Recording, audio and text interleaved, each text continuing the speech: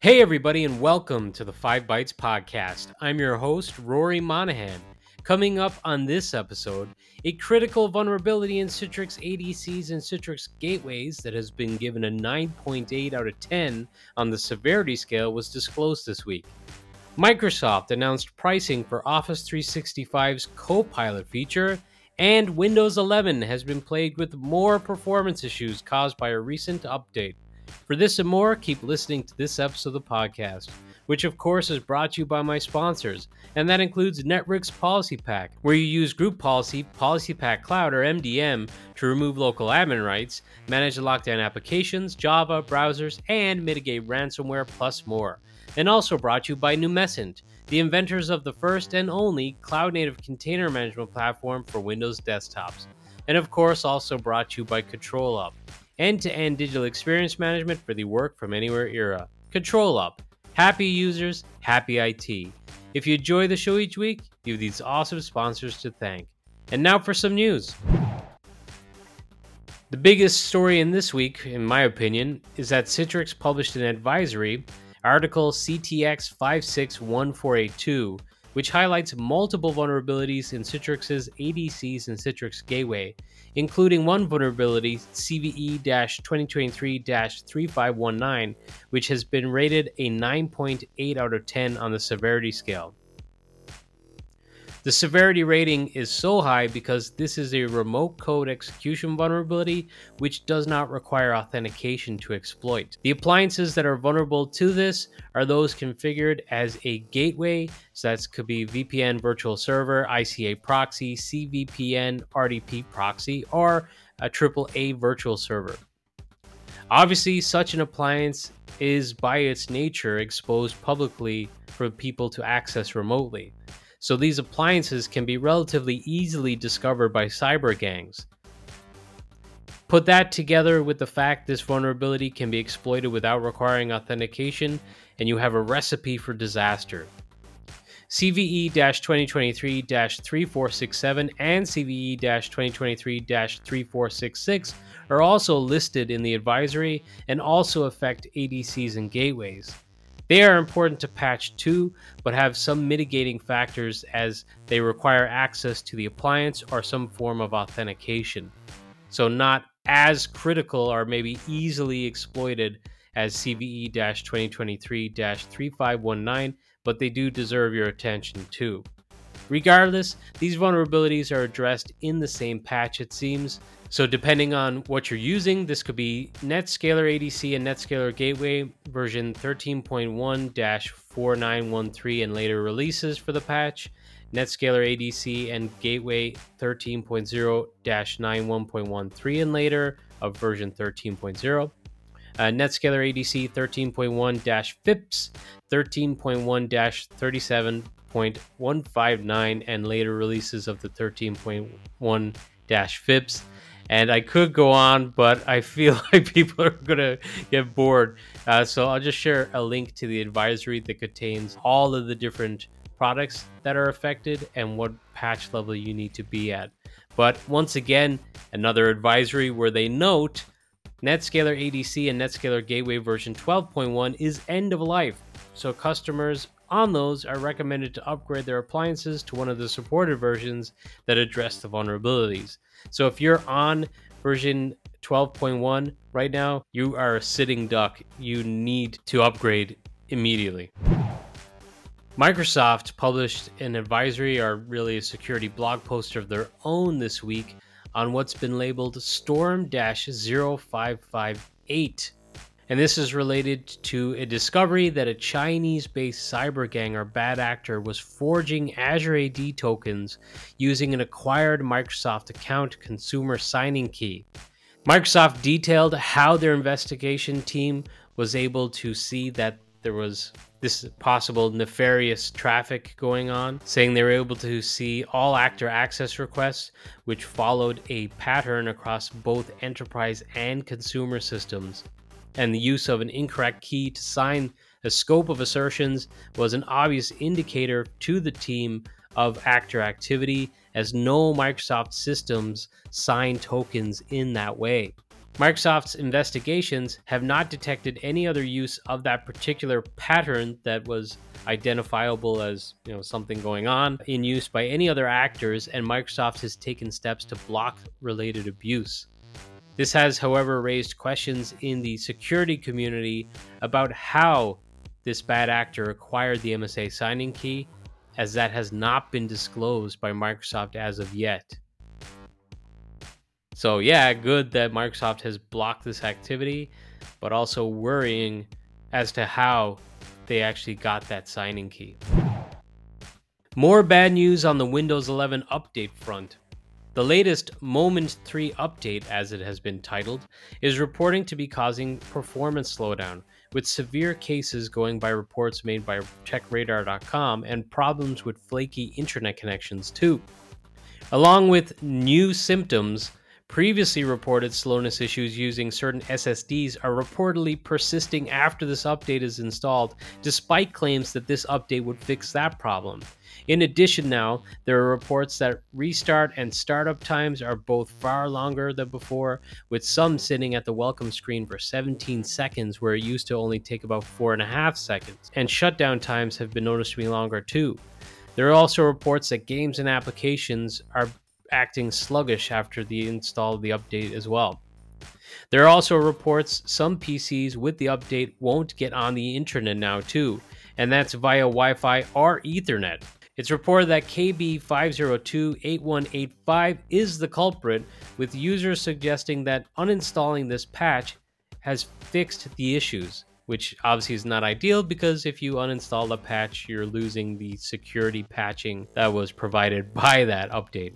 In a couple of separate patching related stories, I read several people on the patching Google Mail group have been stating patches are failing to install on Server 2012 R2 this month, and also a reminder that this month is one of the milestones for Microsoft's security hardening roadmap that I covered on a previous episode of the podcast, and as such, some of the NetLogon and Kerberos security changes that scared the bejesus out of admins a few months ago are now also being enforced by default. But at least according to the mail groups that I'm following, it seems like it's been pretty plain sailing for customers on that front, at least as of yet. I guess we'll see, because there are still a lot of organizations who stagger their patches by a month, so maybe the fallout could be delayed for that particular update. Outlook users also reported an issue when you print a task or contact that is longer than a page in Outlook desktop, with users receiving an error, quote, "There is a problem with the selected printer. You might need to reinstall this printer. Try again or use a different printer," end quote. The Outlook team released a fix from the service that is now at 100% of production as of July 12th, so a few days ago at this point.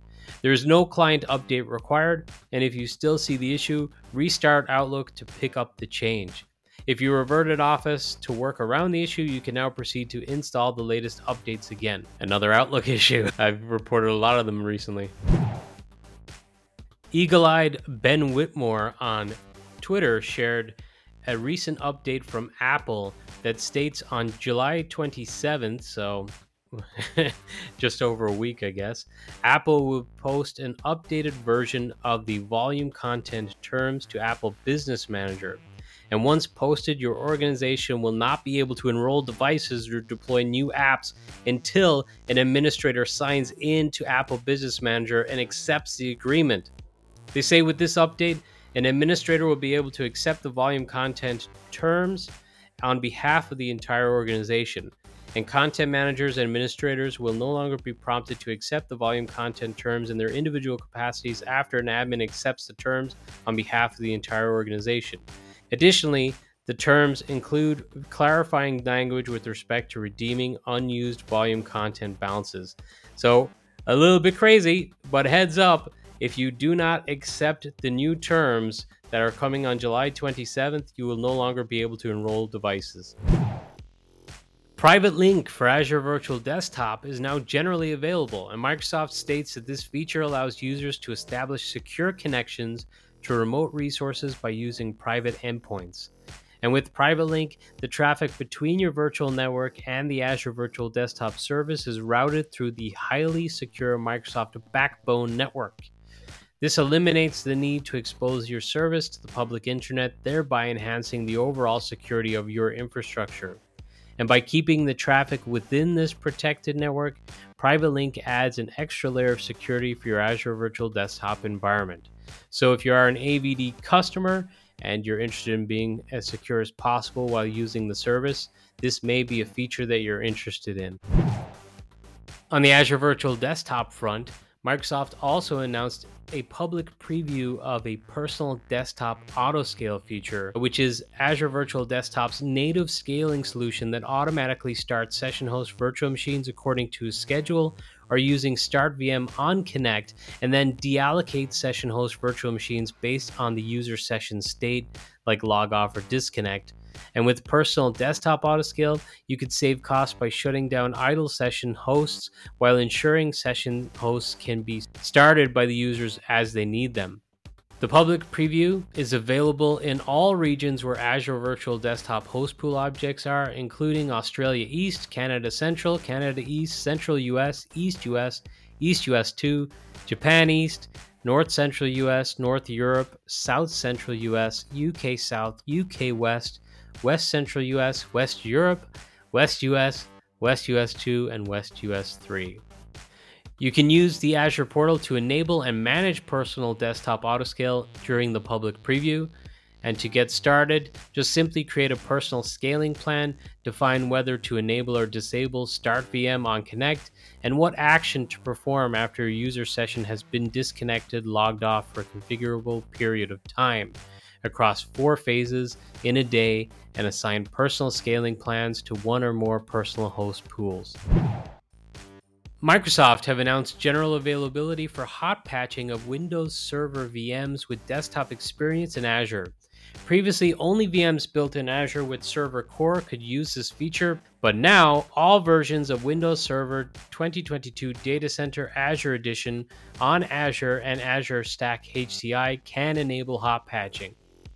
And the key benefits of this are fewer reboots, which means higher availability resulting in less workload disruptions, faster deployment of updates because hot patch updates only contain security fixes, so they are about 10 times smaller, they install faster, take effect without reboot, and minimal OS changes helps you manage change control. Also, Azure Update Manager provides simple update patch orchestration management. Hot patching is limited to security fixes released for Windows operating systems, excluding .NET Framework, and non-security fixes and other third-party updates are not part of the hot patch program. The existing Windows Server 2022 Data Center Azure Edition images with the desktop experience will not support hot patching, so to benefit from the hot patching feature, you must deploy the new OS images. So there may be an initial bit of pain to get there because you have to deploy new OS images to get the hot patch feature. And it's not going to include all updates each month as part of the process, but it is going to include those all important security patches. So it seems like it would be worth it, just in my opinion at least. A public preview was announced for a new feature for Windows 365 also, which is their admin alerts. And they say with the Windows 365 IT admin alerts, an email is delivered whenever a cloud PC enters the grace period state. This provides admins with greater awareness of their environment so they can take appropriate actions and act as a preventative measure against unintended cloud PC deprovisioning. So if you're not familiar with the grace period, if you were to perhaps unassign a user from a cloud PC, it enters a grace period before it becomes deprovisioned. So in this instance, admins would get an alert when a cloud PC goes into that grace period so that they know, if that's not intentional, hey, heads up, this has gone into its grace period. You may want to address this before the machine gets deprovisioned. They say with the feature, admins can establish and customize system-based alerts for cloud PCs in the grace period based on their preferences. IT admins can define alert rules by selecting from the available options, setting thresholds, specifying frequency, and choosing notification channels for receiving their alerts. IT admins are also able to assess their environment and take informed decisions to either reprovision or end the grace period for specific cloud PCs as needed. Enabling the functionality to generate alerts when a cloud PC enters the grace period is a critical precautionary measure, according to Microsoft. So yeah, I mean, this is a good start. I would love further just general alerts that are available as options within cloud PCs for like general provisioning and changes to the cloud PCs, which I know there's some community members out there who have been dabbling in that, but it would be good to have it native in the product. Microsoft's Inspire event was held this week. It is usually not a big event for product enhancement announcements, but it appears this year with such a huge focus on AI, several announcements were made around some of the artificial intelligence integrations within products with Copilot, such as Microsoft Teams. And they say that Copilot in Teams Phone would be able to get used to quickly generate call summaries, capture action items, and let users ask questions about the conversation which Copilot can answer. By automating tasks that could be distracting, Copilot helps users stay focused and engaged during a call. Copilot in Teams Phone will work for both VoIP and PSTN calls and is now available to customers participating in the Microsoft 365 Copilot Early Access program. They said with Copilot in Teams Chat, you can quickly synthesize key information from your chat threads, allowing you to ask specific questions to help get caught up on a conversation so far, organize key discussion points, and summarize information relevant to you. There were also some other additional general Teams features announced, such as call sharing, so a team can share a common contact and each have access to take calls on behalf of that contact. There will also be a similar shared channels feature for external collaboration requests and more. Microsoft also further highlighted some of the capabilities for the Office suite with Copilot, which I've previously shared on the podcast, and that includes the AI assistant helping you with creating Word documents, PowerPoint slide decks, and essentially becoming a virtual assistant within the suite. I believe this was the first time, however, that pricing for Copilot for Office 365 was discussed, and it is quite the spicy meatball in my opinion, with the price to be set at $30 per user per month extra to get the service. So this is in addition to what you're paying per month for the Office 365 subscription as it is. Like, whoa, that is very expensive, and I don't think I'd even pay for that for personal use. I can't imagine enterprises paying for it at least right away when the product is potentially very immature. Ben Whitmore posted a question on Twitter asking others if they'd noticed the same behavior as he has with the Intune management extension. He said that the extension was updated to version 1.68.105 and introduced a new inventory collection method, and he's noticed discovered apps data being wiped on multiple devices and tenants after a full inventory. Some people replied to his tweet confirming that they also encountered the issue, so if you're using Intune, heads up, this could potentially happen to you, it seems. In addition, at the end of last week, Intune suffered an outage where some customers reported that they could no longer view their devices. It appears Microsoft quickly deployed a hotfix and the issue was resolved in the same day. So a little bit of a rough week for Intune. In an update to the Microsoft proposed acquisition of Activision, it was reported this week that Microsoft and Activision have both agreed to extend the deadline for the acquisition to October 18th of this year, stating that they're confident that the deal can be completed. Obviously, as I've reported on the podcast in the previous weeks, the deal has been put on ice because there's been a lot of back and forth with regulators. And while the FTC in the US did approve it recently, the approval has been appealed. So it is currently on hold once more in the US. And the CMA, the regulator in the United Kingdom, also rejected it. So again, not really enterprise related, but Microsoft being such a large player in our industry, I think it's relevant because it may be a forecast of things to come when Microsoft tries to acquire companies in certain spaces. Bleepingcomputer.com has reported a very interesting article this week about a 28-year-old IT worker who has been sentenced to over 3 years in prison for trying to blackmail his employer during a ransomware attack. The employee impersonated the ransomware gang that was extorting the company. He tried to redirect the ransomware payments by switching the cyber criminal's cryptocurrency wallet to one under his control. While his employer was under attack, the worker launched that second attack unbeknownst to his employer and the authorities. It's reported he accessed a board member's private emails over 300 times, as well as altering the original blackmail email and changing the payment address provided by the original attackers. He also created an email address very similar to the one used by the attackers and used it to put further pressure on his employer to ensure that the ransomware gang's demands would be met and the ransom would get paid.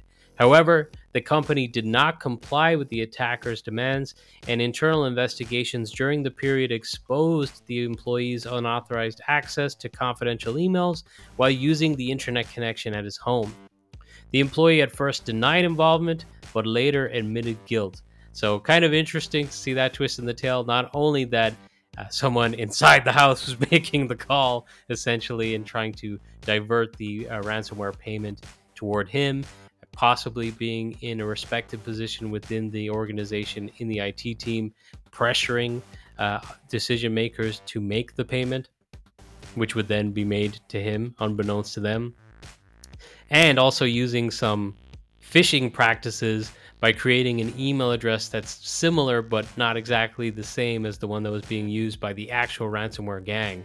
So very interesting article, I thought. Finally, for this week, Google have cracked the code for true enterprise security. Ars Technica reported this week that Google is starting a new pilot program where some employees will be restricted to internet-free desktop PCs while they work. The report says Google's new pilot program will disable internet access on the select desktops with the exception of internal web-based tools and Google-owned websites like Google Drive and Gmail. This was originally mandatory for 2,500 employees, but they decided to allow employees to opt out of this program.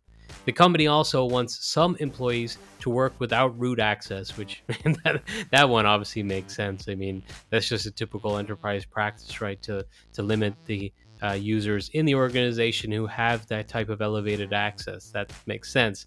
Now, removing the internet obviously did not go down very well, as they've made it an opt-out process going forward. But it does make a lot of sense. You eliminate a lot of the threats, although by allowing them to still have Google Drive and Gmail, you're still allowing one of the biggest channels for cyber gang attacks. So closing the door partially maybe by removing the internet access, it'd be interesting to hear how well it goes for them. And now this episode's scripts, tricks, and tips. So I'm not sure if this one's going to be valid by the time you listen to this episode of the podcast, but once again, Shodan have one of their amazing sales. You can get a lifetime membership for just €5 or $5. So if you have any interest in security, get Shodan. It is an incredible product, an incredible tool. You can search all kinds of fun things on the service and also just kind of make sure your own systems and security are locked up as well as they can be. The great team at GoEUC shared another recent study of analyzing image quality in Windows 365 cloud PCs using the HTML5 web client versus the remote desktop client. As always, when covering their analysis, I'm not going to dive into the actual details and what the findings were because I don't want to take away clicks and views from their article. But they do some terrific work. I suggest you check out this article if you're interested in cloud PCs. But even if you're not, go to go-euc.com to check out all of the different performance analysis studies that they've done. It covers a whole lot of different technologies that are relevant to enterprise IT. And finally, Ugur Kok shared a tool for offboarding devices from Microsoft's Intune, Autopilot, and Azure AD services. The tool leverages Microsoft Graph APIs to authenticate, search, and remove the devices. Well, that's it for this week's episode of the podcast. Thank you so much for listening.